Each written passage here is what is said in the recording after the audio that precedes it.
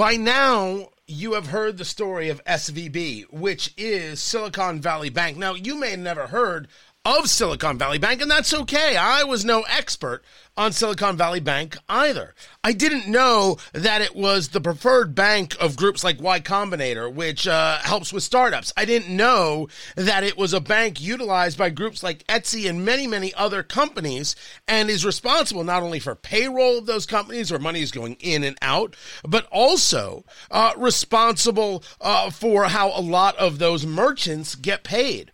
The connections to Silicon Valley Bank are really far and wide-reaching. Tony Katz, good to be with you. Tony Katz today. The other thing I didn't know about Silicon Valley Bank is how big it was. You hear Silicon Valley Bank, you think it's some little local bank, over $200 billion they were dealing with. And then on one day, last Thursday, the shares went down 60%, and on the next day, it was California and their the watchdogs, if you will, decided that, hey, this bank can't actually be a bank, and trading was halted on the exchange. And the next thing you know, you have got industry leader after industry leader saying if the federal government does not cover the losses of this bank, the results for all of us will be wholly catastrophic. I mean, that's the words they're using. If you ever wanted to see people actually in panic, actually in fear, this is what it looks like from every bit of reporting. Dr. Matt Will joins us right now, economist at the University of Indianapolis. And, sir, let's take a step back here. Talk to me about what caused this bank to have this capital crunch, this cash crunch, and then to have its trading halted by the exchange. Well, Tony, let me step back and say people have to look at two things. Silicon Valley Bank is one, and another one called Silvergate Capital. These things go hand in hand. Silvergate Capital had a tragedy that happened recently, and Silicon Valley Bank is the one that happened just now. The cause is very simple. I've been talking about this since last year, Tony. I'm frustrated that people aren't listening. The cause is simply government regulation and the attachment to crypto. We'll talk about both, but government regulation is the primary problem here, Tony, and because banks have two kinds of risk. There's two kinds of risk. It's very simple: interest rate risk and credit risk. And we're going to talk about both of those, Tony. People don't realize that's all there is to it. In fact, I could teach an entire course on this. I do teach an entire course on this, but we're going to cover it here just in a few minutes, Tony. And I don't know, you want to start with the interest rate risk or credit risk? It's your call. Oh, dear Lord. Which came first, the chicken or the egg? Well, that's a different story, but the answer is the chicken. So let's start with the interest rate risk, because, Tony, that's what's happening here. Regulators are idiots. There's this thing called duration. Duration is how, I won't get into the details of it, but it's kind of like how long a loan lasts, how long a liability lasts. These must match. Your asset duration must match your liability duration. And, Tony, here's what it is, in a very simple phrase. Long-term assets of the bank, long-term assets, we're making 4% return. Their short-term liabilities, Tony, costing about 4.5%. Tony, that's against the law. Some regulator wasn't doing their job. You can't have a long-term investment making 4%, and you're paying for it with a short-term 4.5%. That's not possible, Tony. You're losing 0.5%. And when interest rates go up in the short term, which they've been doing, that makes the loss even worse. And they're not allowed to do it, Tony. Regulators are supposed to catch this. They're supposed to catch interest rate risk daily. It's monitored daily. It's reported to the government daily. And someone was asleep at the switch, and I don't think it's an isolated case, Tony. I think it's systemic. And that's what has people very, very afraid. Talking to Dr. Matt Will, economist at the University of Indianapolis. So which part was that one? You had said two things. I want to make sure everybody is clear on which part that was. That's the interest rate risk, Tony. Okay. When you're making 4% on your investments and you're paying 4.5%, that's interest rate risk. Well, and now the other side of this, the egg part was? The credit risk, Tony. People have to pay back their loans. So when you go to Silicon Valley Bank and you borrow money, you have to put up collateral. You have to put up real assets. This company called Silvergate Capital, they were also having to put up assets when you borrow money. Tony, you and I go to borrow money. We have to have collateral. If you don't pay back your car loan, they take your car. Right. That's a real asset. Banks have been loaning money on crypto. Tony, borrowers own crypto. This is not an asset. It's something that's like, for example, there's this company called Circle USD Coin.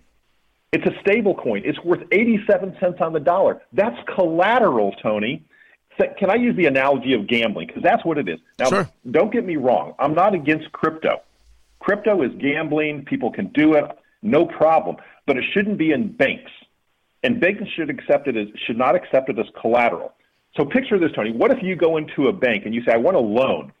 And they say, well, we need some collateral. What assets do you have? And you say, you know what? I made a bet on FanDuel for next week's football game. Will you take my bet slip as collateral? Tony, that's what these banks are doing.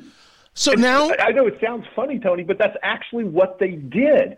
And that bank slip can go, that bet slip, you bet $200, it can go up to 400 or down to zero. The difference is with crypto, it can double or it could go to zero too, but it's going to take longer period of time. It's the same thing. So now you've got this investment side and you have this credit side, right? You have the issue they had with their investments and the issue you had with the collateral they took. Let's go back to this investment side because this gets very, very confusing. The bank holds the money. The bank is making interest on the money. Money's coming in, coming out based on the company. What investments are you referring to that the bank was making that didn't allow them to make money on the money they were taking in and had to pay out more? The investment of a bank is a loan. That's how they make their money. They give you a loan. They make money off that loan. But where do they get their money to loan to you? They get that from depositors.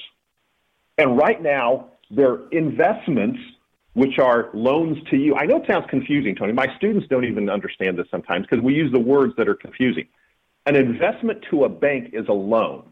That's how they make their money. That's their assets, is loaning you money to buy your house, and they think you're going to pay them back.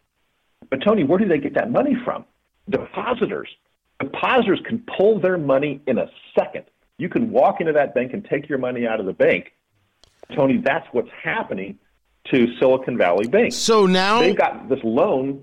I'm going to jump in because I want to follow this my way. One of the things that I had been reading in the reporting was that one of the things Silicon Valley was doing, it was about the buying of bonds. And the bonds, they weren't paying back at the rate they needed to. Is that part of the conversation you're having here? It is. That's a separate part of it, though, Tony, and that is that the banks have assets on they own bonds on their balance sheet. These are the things that make them look healthy, is they own all these bonds. Government bonds, treasury bonds, they own these bonds. They own other bonds. And so when someone walks into the bank and says, I want my cash, they say, oh, well, we'll give you your cash. Here you go. But what if they don't have enough cash, Tony? What if they don't have enough cash? They have to sell their assets. They can either sell one of those loans they made, or they can sell a treasury bond. You know that free money the government's been giving them, Tony? Mm-hmm. They have to sell it. And guess what? Those prices are down right now, and the government hasn't required them to decrease the value on their balance sheet. Does that make sense? It sounds horrifically convoluted. They have these bonds. They can sell them if they need to get money back to one of their depositors, but the bond isn't worth what it was because interest rates have gone up? Yes. Tony, it doesn't sound convoluted. You said it perfectly. Maybe you should be. Well, I don't know how I got it perfectly, but go through that again. So, Tony, when people walk into the bank because they're nervous that the bank is going to fail and they say, I want my cash, the bank has some cash sitting around and they'll give them some cash. But if they run out of cash, they've got to sell one of their assets. Tony, they have two basic assets, loans that they've made to various people, and they have treasuries sitting there, treasury bills, treasury bonds that they've bought that the government sold them, all this easy money over the last few years. They had to sell those at a loss, Tony, because rates have gone up. And the way it works mathematically is when rates go up, bond values go down. So the rates are down, bond values go up. The rates go up, bond values go down. The bond that they bought when the rates were 3% is now worth much less now that the rates are at 5, 6, and 7%, and they weren't able to catch up with the needs of their depositors. Talking to Dr. Matt Will, economist at the University of Indianapolis, you talk about the regulators not catching this. How did the depositors at the bank catch this? Because I have a bank, you have a bank, everybody has a bank, and now they're asking themselves, what the hell's wrong with my bank? Is my bank about to fold? Do I have to go get my money out on Monday, or today or tomorrow, whenever it is? How is it that people notice this bank doesn't have my money? Well, Tony, they found out by word of mouth. It started back Tuesday and Wednesday. I know people who are in the finance industry who saw that this bank was not doing things properly and the government wasn't regulating them properly. People saw this last week, and there's a massive short sale on the bank. So the sophisticated people knew what was coming, Tony. So the short sale comes from the market. I know I'm interrupting, but yes. I want to make sure we're bit by bit. The short sale came from the market because it's a public company, and people saw this and said, I don't want any part of this at all. And that's when you started seeing the stock slide, and it slid 60% on Thursday before it was shut down on Friday. Yes, you said it. That is correct, Tony. So the sophisticated investor saw it first. But the Main Street person who's banking with them, they didn't see it till later because they didn't understand the complications and the problems with this company's balance sheet that the regulators didn't monitor and the regulators didn't see it earlier, but people on Wall Street saw it. Okay. So now we get to how it is that the regulator or the regulators didn't see the problem. Because if you were to look at this politically, I already have every progressive Yahoo in America screaming this is because Trump deregulated the banks and you got rid of Dodd-Frank and things like that. Does this have anything to do with Trump? And what is it that the regulators missed, and how does that happen? Tony, it is the opposite. It's the regulators who caused the problem, and I'll give you a simple example. The number one thing that regulators monitor is this thing called duration, which, again, I said at the beginning, that's where you match your assets with your liabilities. They should match. Okay. I can give you story after story, personal, firsthand experience of regulators who walk into the bank and say, what's duration? And the banker has to explain it to them, even though it's their number one measurement of risk, Tony. It's the number one way that the regulators measure risk, and the regulators don't even know what it is. Now, I'm not talking Jerome Powell and Janet Yellen. I'm talking a person who walks in and knocks on the door of the bank. I have firsthand personal experience of this. And the reason is simple, Tony. I teach these people. I taught them now. I taught them when I was at Johns Hopkins University. The worst of my students become regulators in the banking industry, Tony. The worst. The best ones are going to work for the banks and for the investment banks and for Wall Street. So you have my worst students going in, not even knowing the definition on a test, and they're regulating the bank. Tony, the people at regulating these banks are the incompetent people. They're not the talented people. And I know they're going to call me and yell at me and send me nasty grams, and I'll give them proof. So, yeah, it was Dr. Will not pulling any punches.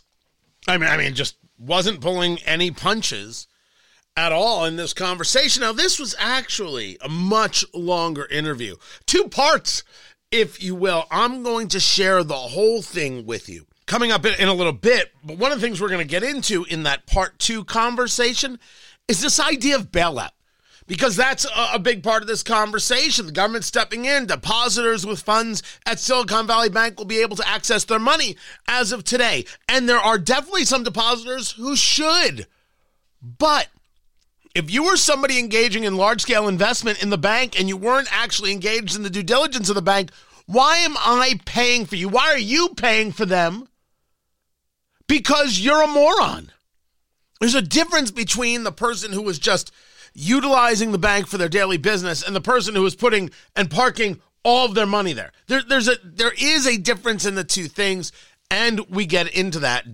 Dr. Matt Will and I, economist at the University of Indianapolis. That is all coming up. Keep it right here. I'm Tony Katz, and this is Tony Katz Today.